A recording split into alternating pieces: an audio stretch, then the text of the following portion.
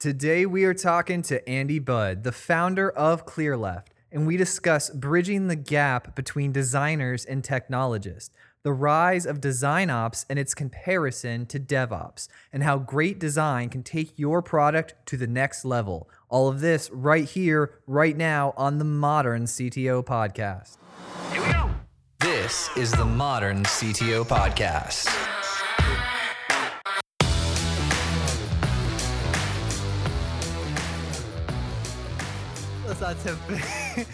So I want to hear. I'm real excited, right? Because I've read your book. Wow. A long time ago, a while ago. So, I mean, that was one of the original CSS books that I ever came across. It was, yeah. Yeah. So when we were looking up for guests, I told Jenny, I was like, hey, Jenny, find people who are awesome and let me see a list of them. And I saw CSS Mastery and I was like, that guy. I want that guy. Because, I have a coding background. I've been writing code for 17 years. So I'm loving it. Excellent. Well, I'm glad to be on. So what's going on? What are you real excited about right now? What's going on in your life? So, I've been running an agency for the last 13 years called ClearLeft, which takes up a ton of my time. We do a whole bunch of awesome things. I mean, obviously, we kind of service clients and we're working on, projects for people like Virgin Holidays and Virgin Atlantic and British Gas and BBC and Open University and sort of various cool names and kind of companies in the UK. We've also done bits and pieces for people like Spotify over the last year and what have you. So that's really good fun. I also have a weird habit of starting conferences. So we've got a bunch of conferences we organise. We've got a new, we've got our conference that we've been running for 10 years called UX London. That's coming up in a couple of months' time. We've also got a new conference, which is only about 3 years old now, called Leading Design, which is coming up in October. So I guess at the moment, I'm partly excited to be attending our conference in a few months' time in London, but also I'm starting to think about kind of who I might have for speakers at Leading Design. And as the name suggests, Leading Design is all a conference around design leadership. So there are conferences for CTOs and heads of development. Somebody I know called Mary Williams runs a very excellent conference called the Lead Dev. And a lot of that is around how technology is professionalized over the last 10 years. And I think, design is now starting to catch up. I don't think we're quite as advanced in terms of the operationalizing of design, but we're getting there.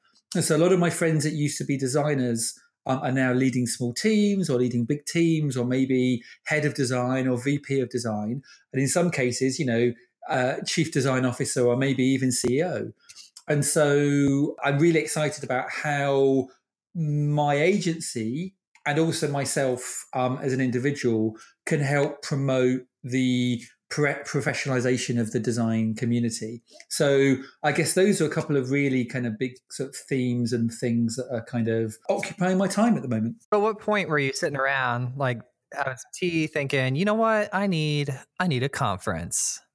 Well, I mean, like I say, I've got a bit of a habit here. So so I went to South by Southwest first time in 2005, and it was such a transformatory moment for me. Like all of these people that I'd been following online, this was before Twitter, obviously, but all the people who I've been following online on blogs, suddenly I met in person.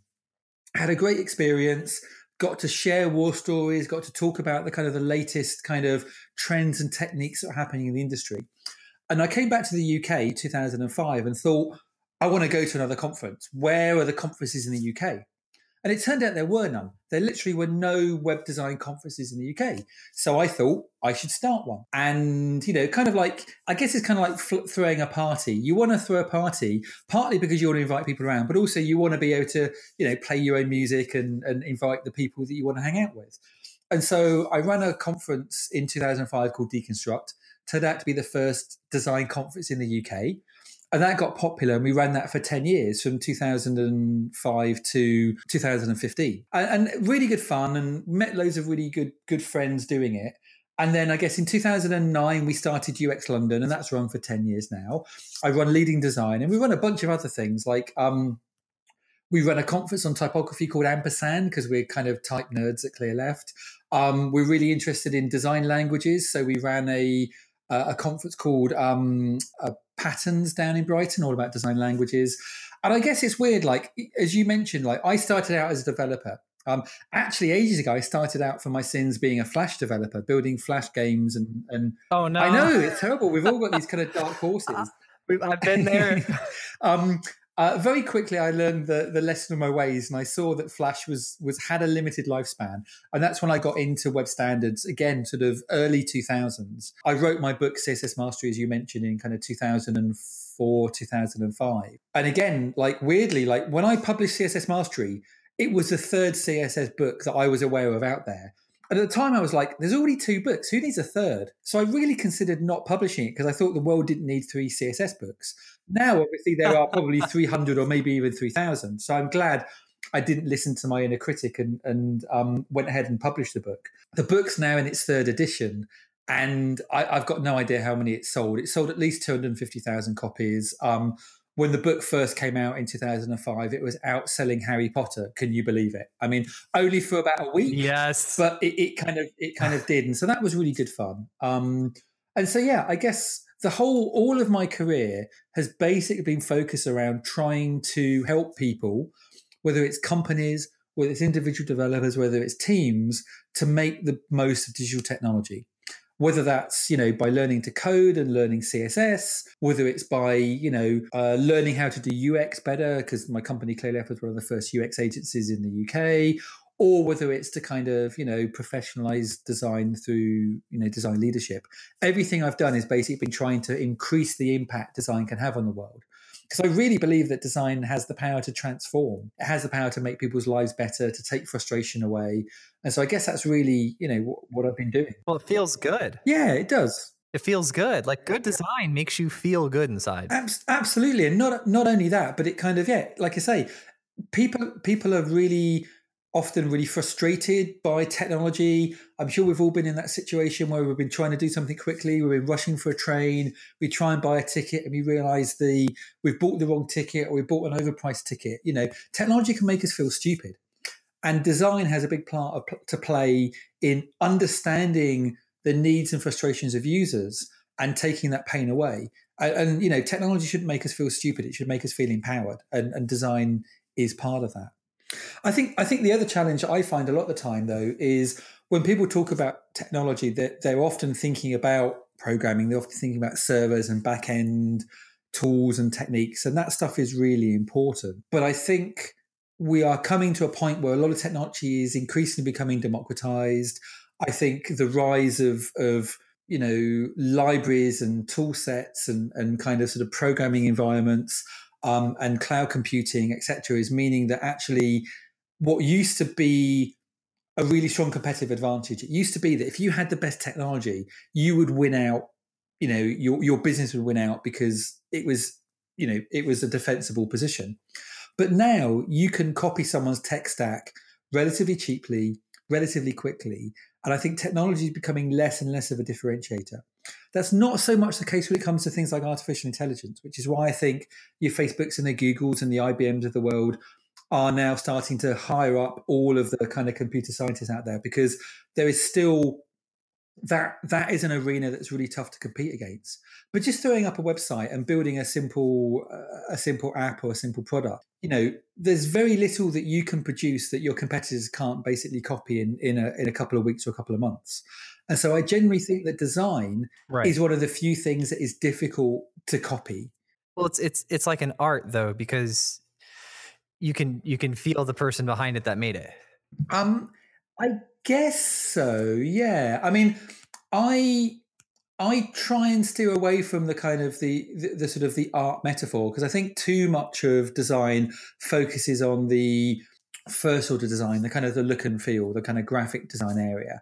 And I actually think great design is much more around a higher order problem solving. I mean, this is UX in a nutshell.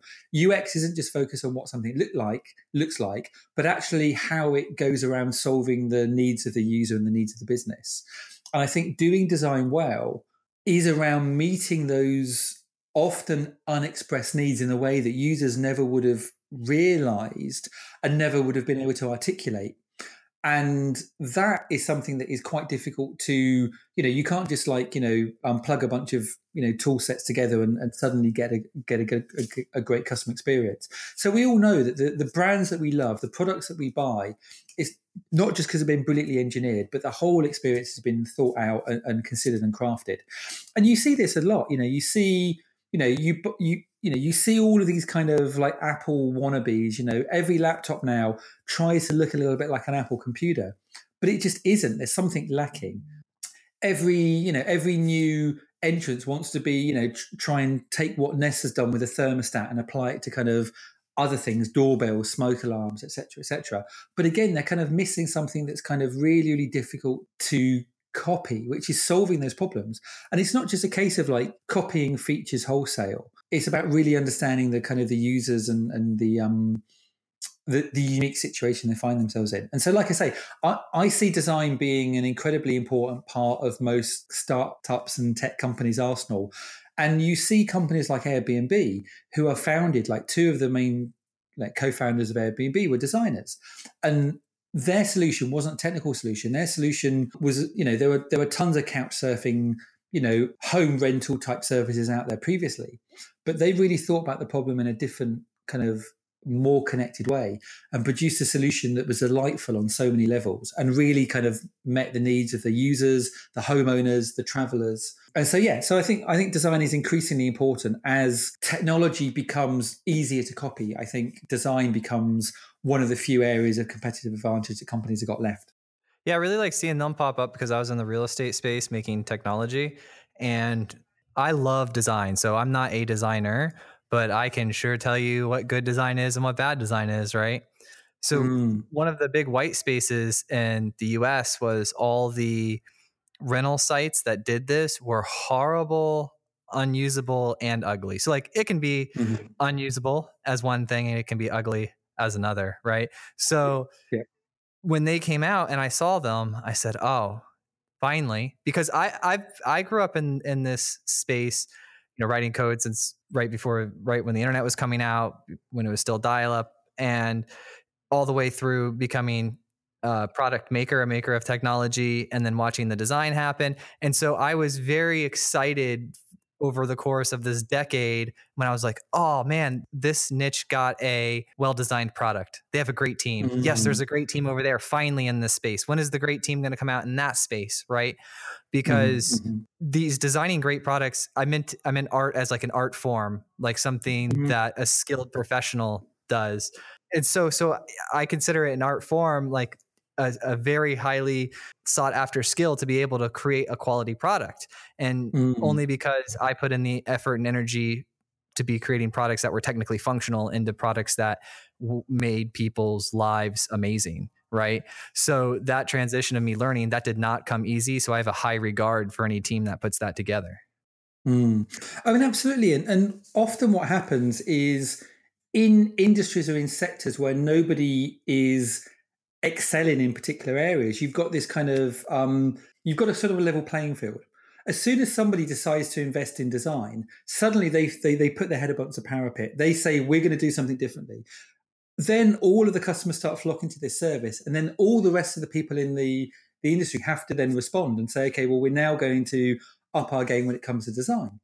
But, because someone like Airbnb had invested in from the start, it might take 18 months, 2 years or longer for the rest of the companies to kind of follow.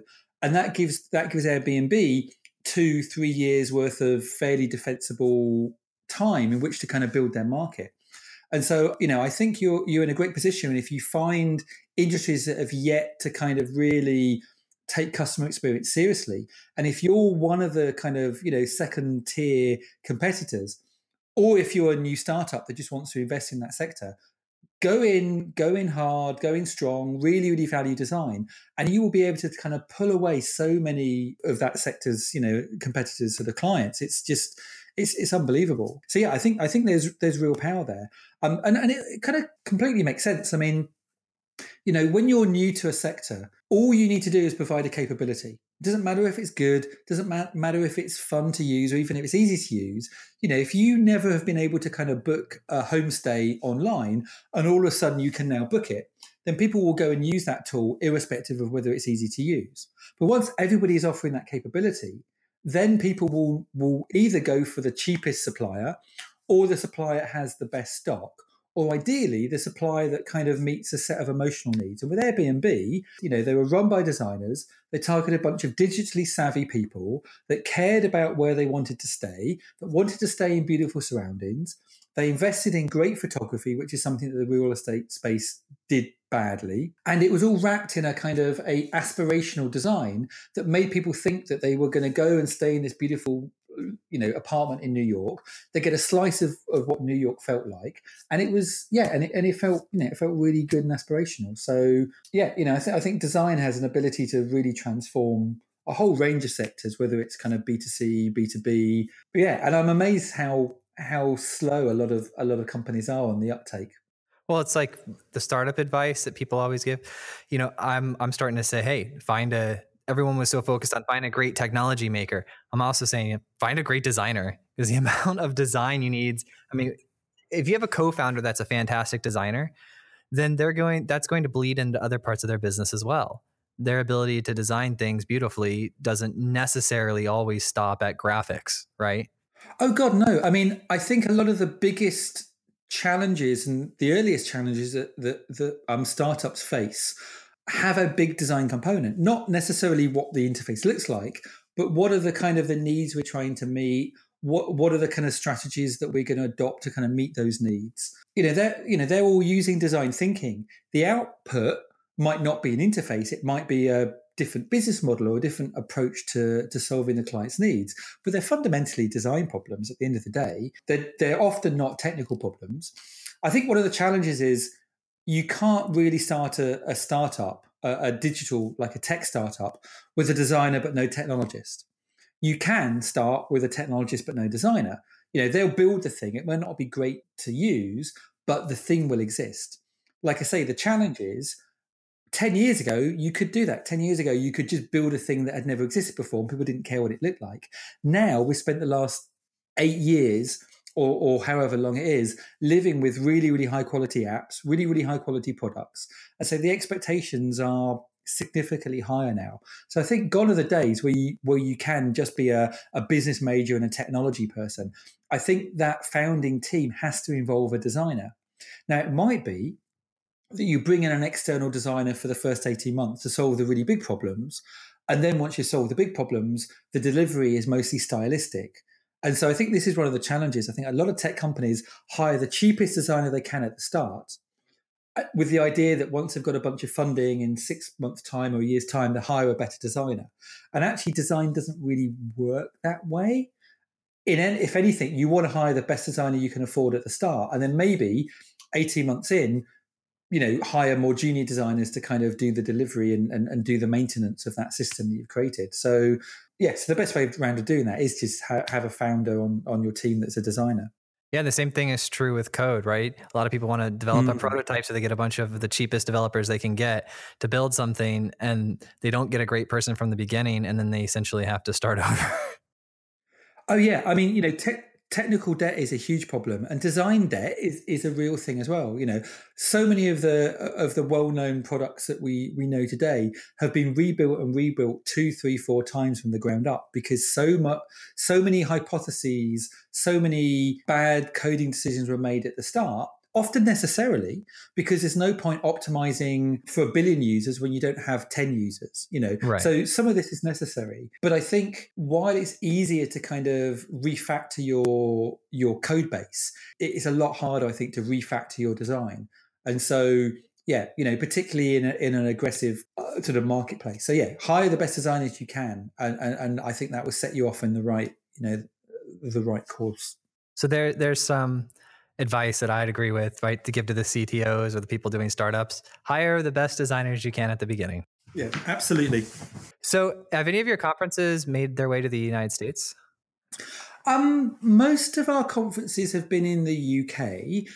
We did run an edition of Ampersand, which is our typography conference in New York, and we might consider running some of our other events in the US as well. But I mean, I think the US market is really well served with amazing events anyway. You know, there's a ton of events that our friends at Adaptive Path do around design and design leadership in sort of San Francisco.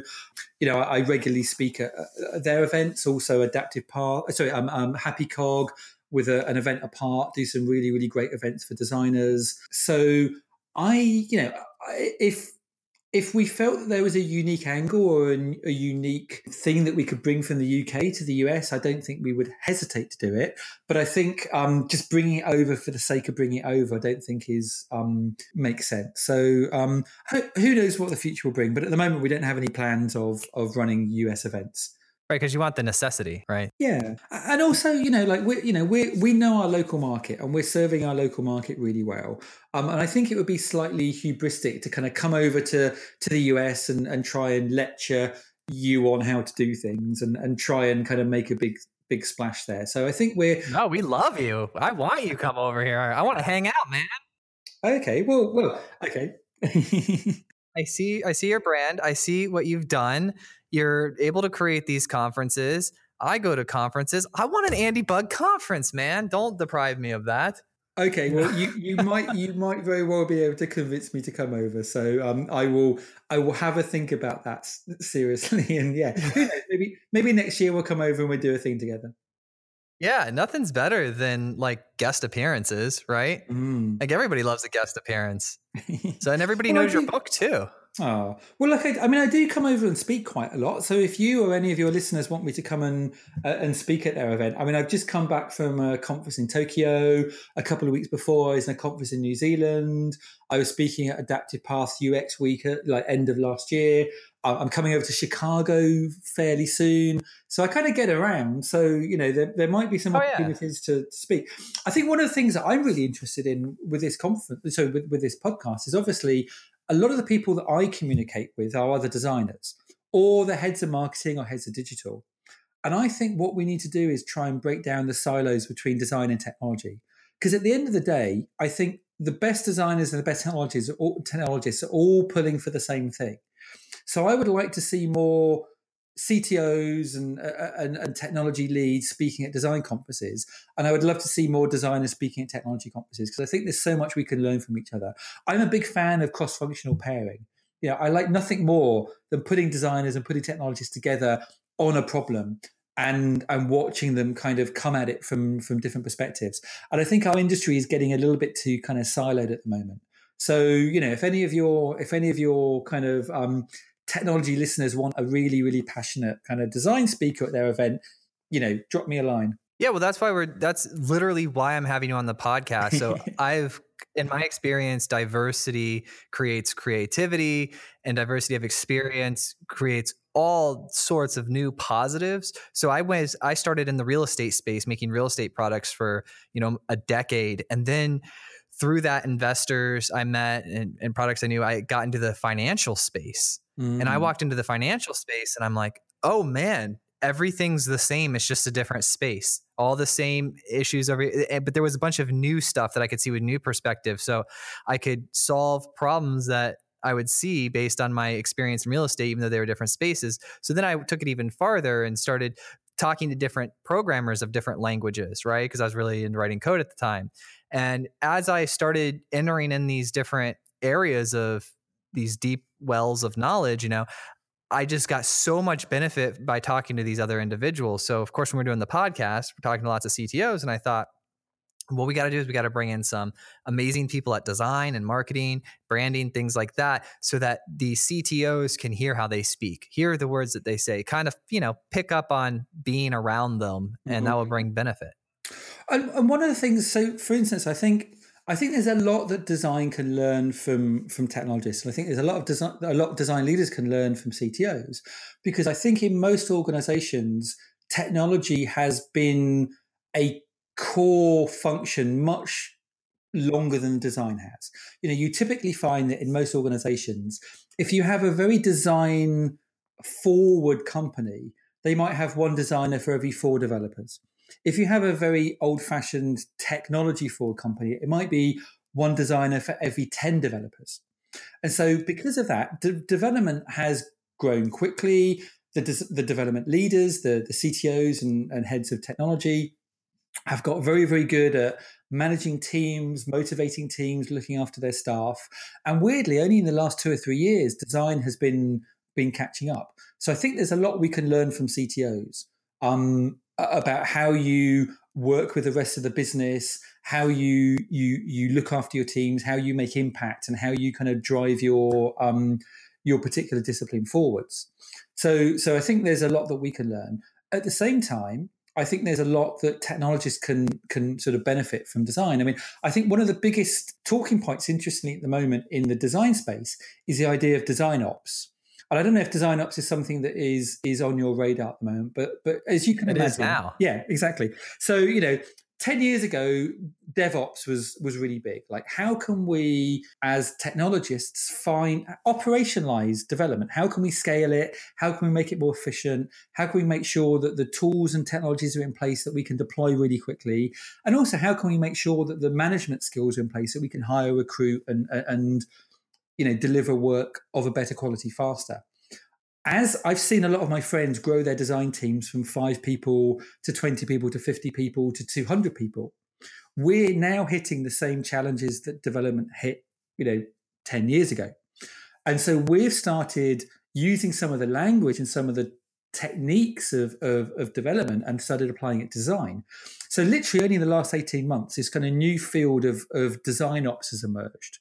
It's not a direct one-to-one correlation with DevOps, but I think by using the language of design ops, when you talk to senior executives and you say, okay, well, design ops is a little bit like DevOps, then they kind of get where you're coming from.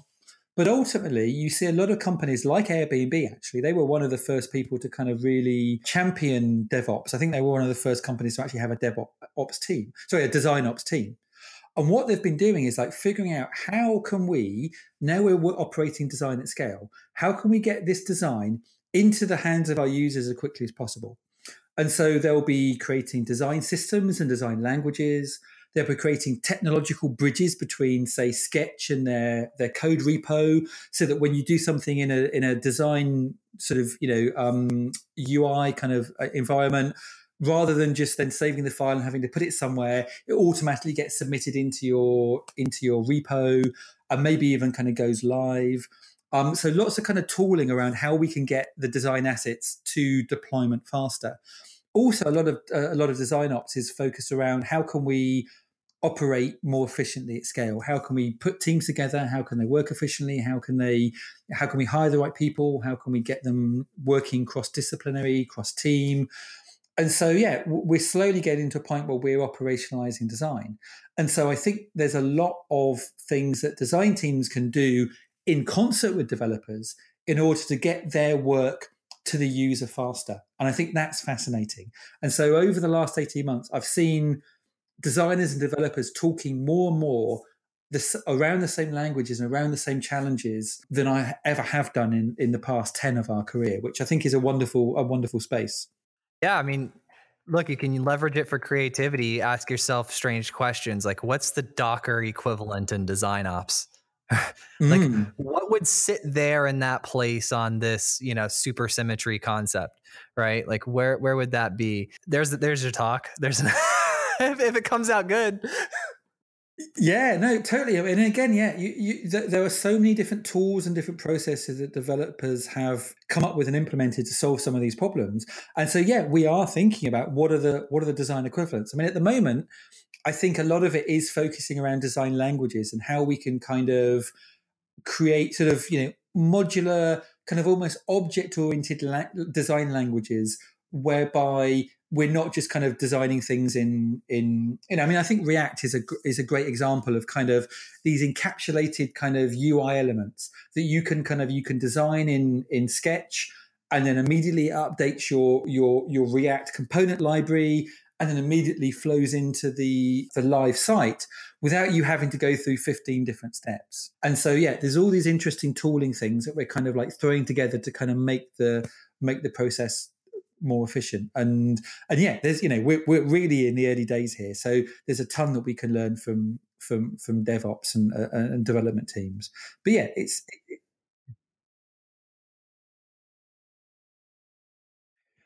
Yeah, I mean, there are a range of tools that people like, the Airbnb team have created that will allow you to kind of, bridge some of those gaps. So That's amazing. yeah, That's where the future is, it's though. really interesting. Oh, totally, totally. We shouldn't be kind of like handing files to somebody else down a chain that then has to unpick it and pick it back together again and sort of put it in some different system and translate it. We should have a tool set where the designer can make changes in Sketch, ideally, and just by the act of pressing save, it flows through the process. I don't think we're there yet, but we're getting very, very close. Envision of working on projects like this. I'm sure Adobe are. Like I say, I know that a bunch of people at Airbnb have released a whole range of different interesting open source libraries and tools that kind of, that bridge that gap. At ClearLeft, we work on a little project called Fractal, which is a tool for maintaining kind of code libraries so that everybody in the team can kind of go to this single source of truth and grab all of the documentation and all of the code snippets and widgets, etc., to use in their tool, so they're not having to kind of reinvent the wheel. Because ultimately, this is what we saw. If you're just a design team of one or two, it doesn't matter if whatever systems you use. But if you're working in a company that's got 250 designers, which many of my friends work in, then suddenly you start seeing this drift in both design and code. You end up with 50 different button styles and 20 different form styles. And every time a developer or designer wants to do something, it's much easier to do it from you rather than trying to hunt down where the appropriate thing is. And so bringing all of this information together into like a single source of truth that any designer or any developer can pull from is really important. It saves a ton of time. It saves a ton of money. And also it saves a ton of consistency. If you're a brand, you just want to have one button style, one style for headlines, one style for, all of your components. And I think, design systems and tool sets like React and Sketch all working together in harmony is the way forward. But it's still very early days yet, and there isn't a perfect solution. But these are all things that we're working on in different levels. Oh, I'm so excited to watch this play out. This is like the quality products entering new industries all over again. It's watching design emerge and deal with the same problems that scaling development had. Yeah, no, exactly. I'm loving it. Oh, thank you for all your advice and input, man. We're going to be out in London later this year. Are you around in London area or? I'm based in Brighton, which is an hour south of London. Brighton is a beautiful little city by the sea. It's where Londoners go at the weekend to relax and chill out. So I guess it would be the New York equivalent to the Hamptons, maybe, or I don't know what the Bay Area equivalent would be. I guess it would be kind of Bodega Bay, or I don't know, but probably bigger. But yeah, it's a cool city. I live in the number one beach in the world. That town. It's a small town. It's an hour south of Tampa, Florida. Okay. And yeah, so I live in that I live, 20 minutes from the craziness that's at the beach. So I live outside of it, like a nice relaxed area. But if you want the beach, you just drive 20 minutes in and you're there. Sounds amazing. Well, sadly, our beach is all stones and pebbles. It's not a beautiful sand beach, but it's a really cool city. It's got a big creative industry. A lot of people that kind of, work in big companies in London will live in Brighton because it's a beautiful, relaxed lifestyle. But I'm up in London at least once a week. So yeah, when you pass through London, give me a shout. We'll go out. We'll grab some cool food. We get, I'll show you some great coffee places and some great places to get cocktails and beers. And yeah, it'd be lovely to chat. Isn't Brighton where Ed Sheeran's from? Musician? Don't think so. I don't know. I hear him bring it up in his songs a lot. Really? I'm a fan. Like I listen to his music because I play guitar. Okay. I'm a musician too, so just as like for fun. And he talks about Brighton in a couple of his songs. I mean, Brighton is a lovely place, and it's got a lot of kind of cultural heritage. There's a really good music scene down here. Loads of good bands have sort of come from Brighton, back from the 70s in the mod scene through to kind of like Fatboy Slim is a local resident DJ, and often there'll be big parties on the beach that he runs. Nick Cave lives down in Brighton, so it wouldn't surprise me if Ed Sheeran, if he's not from Brighton, has kind of spent some time here. he strikes me as someone that might come from Bristol rather than Brighton. I don't know, but I've got no idea. I've got no idea where he's from. But there's a ton of really cool bands down in Brighton, a really lively music scene down here. So yeah, if we can get you down to Brighton, that'd be awesome. Yeah, and do you know when you're going to be in Chicago? Do you know what? I should know that. Let me just pull up my my calendar, and I will be able to tell you. 6th of August. 6th of August. All right, very, very cool. So yeah, I'm speaking at a conference called Prototypes, Process and Play. So it kind of is a kind of like on the edge of kind of design ops and yeah, kind of how design and technology are working together. So that conference is on the 9th and the 10th of August, and I'm going to head over to Chicago on the 6th. And do you know what? I've never been to Chicago before. I've been all over North America. You know, I've been to a ton of like obscure towns. I've never been to Chicago, so I'm so excited. You should be, man. It's always great. You've got some local connections there, right? That are going to show you around? Oh yeah, totally. So one of my friends that is organizing the conference is kind of like local Chicago person. You know, I've been to New York a ton of times, and everyone says to me that Chicago is like a cool, you know, kind of slightly more laid back version of kind of New York. So yeah, I'm sure that's probably doing it a disservice. But you know, I've been told there's great architecture, great bars, really good food culture. So yeah, I can't believe it's taken me this long to get there, but I'm really, really excited to come to Chicago. But yeah, you know, I love spending time in the States. I find myself speaking there 3 or 4 times a year at various places. It's been a long time since I've been down in Florida. I tend to end up speaking in New York or Austin or kind of over on the sort of the West Coast. But yeah, you know, it should be fun. Yeah. Well, I put it on my calendar that you're going to be August at that conference because, you know, we travel a lot with the team and we attend a lot of different conferences. So I always track everybody I like, you know, I talk to that. I'm like, oh, you're real cool. I track them in my calendar. That way, whenever the opportunity comes up for us to cross, like done. That'd be awesome, man. Yeah. Let's try and overlap and kind of hang out in Chicago. Awesome. Well, thank you so much for your time, man. And then if people want to find out more about you, how would they do that? Okay, I have a very underloved website, andybud.com. It's my blog. It's been going for like 15 years. It hasn't been redesigned for about 10 of those. So, you know, I don't necessarily always do what I say other people should do. But yeah, I occasionally post there or I post on Medium. The best way to kind of follow me is on Twitter. I'm a very prolific sort of Twitterer. Yeah, so I'm just Andy Budd on Twitter. Or my agency is clearleft.com, or, you know, UX London or Leading Design Conference would be the conferences I run. So yeah, there's a whole sort of way of reaching out. So yeah, there you go. Wherever great designers congregate, like Andy will be there. That is very true. I try my best. I get around a lot. So yeah.